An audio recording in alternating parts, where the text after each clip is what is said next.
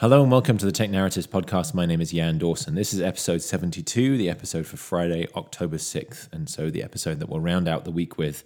Earlier this afternoon, we recorded the Beyond Devices podcast news roundup episode for the week, in which we did a deeper dive on the Google news in particular, but also the Netflix price increases announced this week, and briefly the Sonos event that I attended in New York earlier in the week. So if those topics are of interest to you, you'll get a deeper dive in the Beyond Devices podcast this week on those.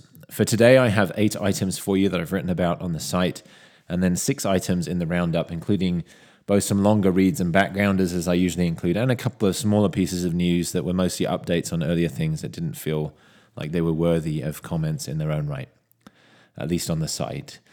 So number 1 today from the site, story from 9 to 5 Google.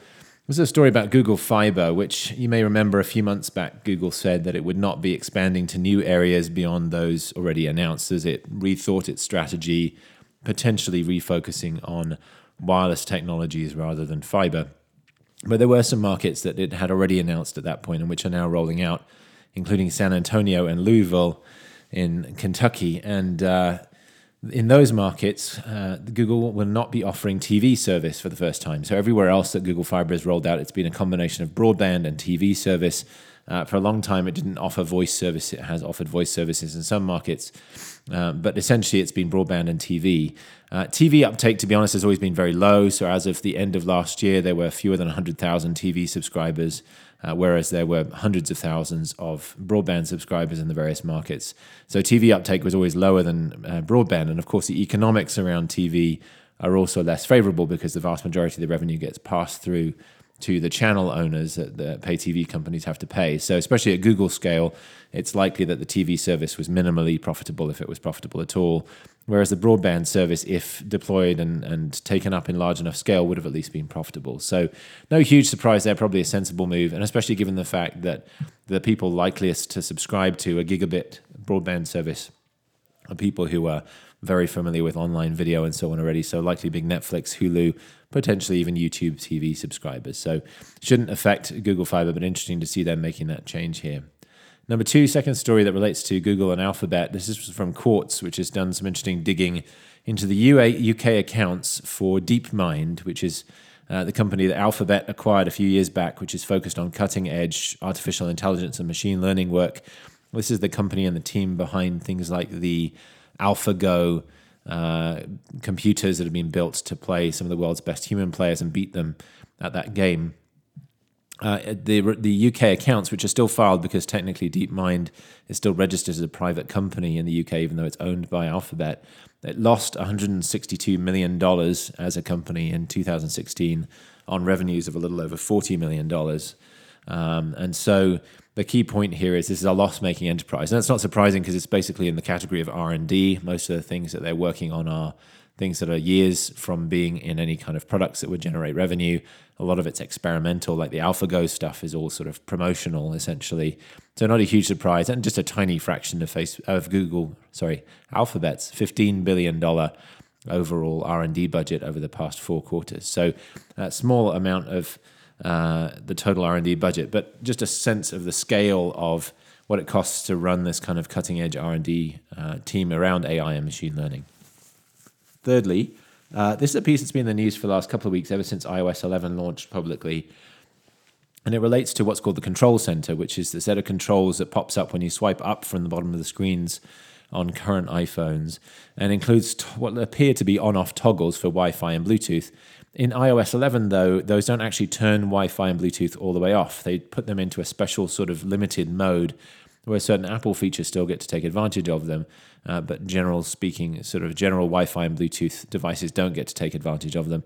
It also means that the Wi-Fi and Bluetooth will get turned back on periodically if you change locations, and 5 o'clock every morning, I guess they reset to their default states as well. So Apple's been criticized of this by the Electronic Frontier Foundation, which is sort of a privacy watchdog, and they say that this creates some security risks. They're not very specific about that. They just refer to general Bluetooth vulnerabilities, of which I'm not familiar with any current ones that attack iOS devices specifically. So that seems to be a theoretical risk rather than a real one. But it gets to the broader point of Apple making a change like this without proactively communicating it to users with potentially some negative side effects on battery, privacy, security, and so on.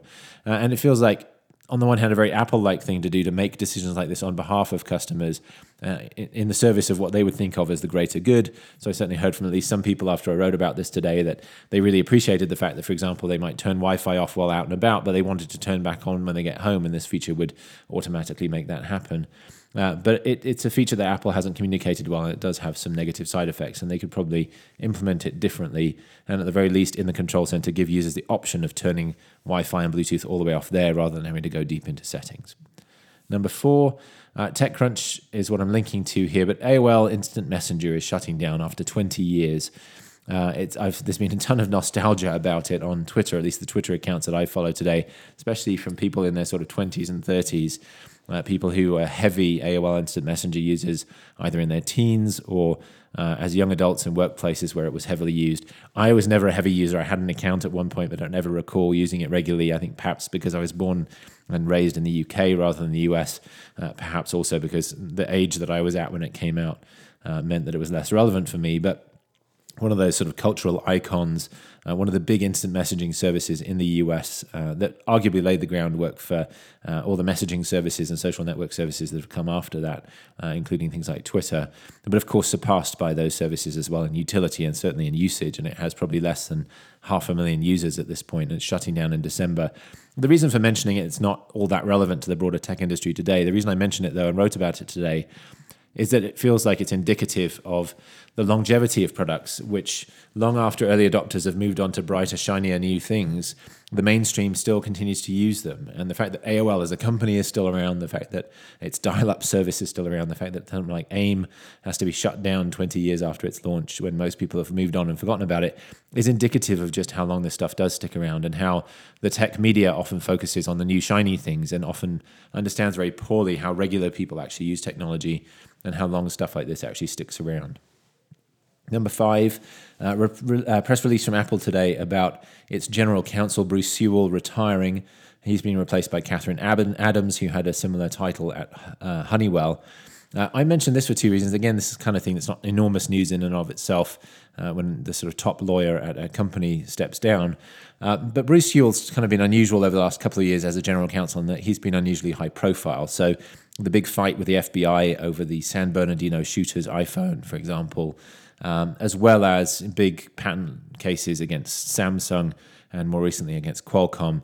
This whole legal side of Apple's business has been unusually high profile during that time. And Bruce Sewell himself has been involved in at least some of that, has been sort of a spokesman for Apple on the FBI issues in particular. So notable that he's retiring and handing all of that over to somebody else. And of course, the FBI stuff very closely tied to Apple's strategy of putting privacy front and center as a differentiator. Second reason to mention it, though, is that he is retiring, a man from Apple's board, and will be replaced by a woman. And that actually now means that there will be 2 women on the 11-person board at Apple. So Angela Ahrendts, the only current woman there. As I noted before, if you go down one more layer to where Lisa Jackson and various others are, 4 of that 8 next layer of VPs are women. So it's a 50-50 split between men and women at that level. But it's been very tough to change the mix at the board level at Apple because there's such longevity among the executives there. And so good to see that as there has been some churn there, Apple has used that as an opportunity to bring in female executives, certainly not suggesting that's the only reason why Catherine Adams was brought in. I'm sure she is extremely well qualified, but it's good to see that increasing diversity in what has been a very male-dominated board at Apple until now. Number 6, the Washington Post has a deep dive based on some research that's been done around the Russian-linked accounts' use of Facebook. And of course, a lot of the focus here has been on the ads bought by Kremlin-linked entities and so on, and the reach they've had. And certainly Facebook's public reporting has been very narrowly confined and defined around ads and their direct reach and so on, and has made it sound like a very small operation. But this researcher has taken some of the accounts that we found out were involved in that effort and looked at their organic reach. So in other words, the people they're able to reach just by posting things and people following them and sharing them and so on. And what this researcher has discovered is that those accounts have massive reach on Facebook. Some of their posts have gone viral, to use the terminology, and have been seen by millions of people. And their reach is certainly much broader than the ads alone would suggest. And the key thing here is that if you're not spending money on Facebook, you're not subject to anywhere near the same sort of oversight in terms of what your activities are. And if you're very clever about how you do spend the money on advertising, you can use it to extend the reach of certain posts and get them in front of certain people that you know will be unusually influential in spreading them to other people. And that seems to have been exactly what these Russian entities have done here. And so we don't have all the details on what these accounts were or what exactly they posted. So this analysis is broader than that, but it certainly indicates that the reach of these activities was absolutely massive. And conversely, that there was really nothing Facebook could have done unless it had somehow proactively investigated this stuff at the time and discovered that the accounts were linked in this way to the Russian government, something that, of course, would not emerge as a matter of course. So continues to highlight the difficulty of policing this stuff both in the past and going forward. Number 7, really interesting analysis from Janko Rutgers at Variety of the impact on the removal of YouTube from the Amazon Echo Show devices, which was announced last week. And as I said at the time, this was likely to impact the Echo Show far more than it would impact YouTube, and that certainly seems to have been the case. And so he demonstrates that the sales rankings within Amazon's electronics bestseller list for the Echo Show devices has dropped quite a bit over the last week or so, and that there's been lots of negative reviews, people referring to the Echo Show as basically a paperweight without YouTube and so on. Worth remembering, YouTube's one of only a couple of video services on the Echo Show, along with Prime Video, and was the main way in which it responded to queries for videos. And so in that sense, it's taken a big hit, and it'll be interesting to see how those numbers change going forward. But certainly Echo Show going to be a lot less attractive as a device going forward because of the YouTube removal, for which we still don't have a formal explanation. And then lastly, the Wall Street Journal has a piece about the Tesla Model 3 production line and the fact that as late as a month ago, Tesla was still manually assembling Model 3 cars. And of course, earlier this week, Tesla reported deliveries and production for Model 3 in the third quarter, and there were just a couple of hundred cars produced. So the fact that they're still being produced manually rather than on the automated production line would certainly be a partial explanation for that. Would suggest the automated production line is either malfunctioning in some way, simply not ready, and that would then add some additional detail behind Elon Musk's remarks about production bottlenecks earlier in the week. So just more evidence that Tesla's scrambling to get this stuff ready in time, that it's way behind on production and are very unlikely to meet its near-term targets for this stuff. Elon Musk on Twitter, having a few casual conversations with people, continues to maintain that there's going to be an exponential ramp once they get some of these bottlenecks figured out, but certainly doesn't seem likely to catch up in the time remaining. That's the last of the 8 items from the site today. Just go quickly into the roundup here where I have 6 items to talk about. CNBC has a piece about Amazon being on the brink of deciding if it's going to make a big move into selling pharmaceuticals online. This is a story I've covered before, which is why I didn't do a new comment on it today, because there's really nothing specific in this piece other than that it's going to make a decision by Thanksgiving on this, but you might be interested in reading that to get the details there. Secondly, another story that wasn't hugely significant and follows up on an earlier story about Spotify integration within Facebook Messenger. Facebook Messenger now has an Apple Music bot, which will allow you, if you're a subscriber, to play full songs and so on. If you're not a subscriber, to share little 30-second snippets and that kind of thing. Interesting to see Apple Music take this approach. They have a partnership with Musical.ly already, which is a popular app for creating music videos around songs and so on. So doing more with partnerships around Apple Music makes a ton of sense. That's been very good for Spotify over the last few years. Also from The Verge, piece, one of several I saw today, about new emoji coming to iOS 11 in version 11.1 shortly. Lots and lots of new emoji, lots of new animals, various other things, some new sort of gender-neutral emoji and various other things in there. So continue to see that range of emoji expand, which is going to make them, frankly, harder to find, I think, in iOS as well. But interesting to see that expand. Recode has a piece about the Russian ads problem and Facebook and Google and Twitter and so on. And this is more of a sort of an explainer and a backgrounder on what exactly is happening and why it's an issue and that kind of thing. So I've talked about this here and there over the last few weeks as this has been in the news. But this is a good backgrounder on all of this, might help you understand some of the context a bit more. Number 5, another one of these sort of quick update pieces. Bloomberg reporting that Sprint and T-Mobile are ironing out the final details of a deal between the two companies. Again, not a ton of new detail here other than that things are progressing. So what I didn't write about that separately, since I've written about it a couple of times over the last few weeks as well. But additional details there from Bloomberg.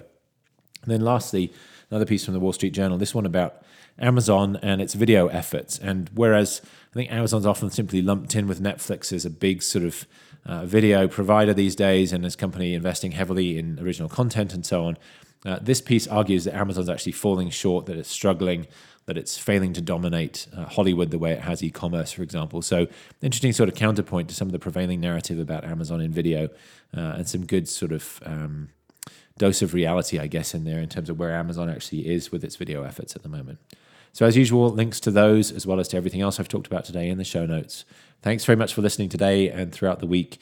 As always, if you feel so inclined, you can leave a review or rating in your podcast app of choice. That helps other people to find the podcast as well. And if you haven't yet done so, go to technarratives.com and sign up for a free trial or a permanent subscription there, so that you can get all the additional detail that's available there beyond the very brief glimpse that I give you here on the podcast each day.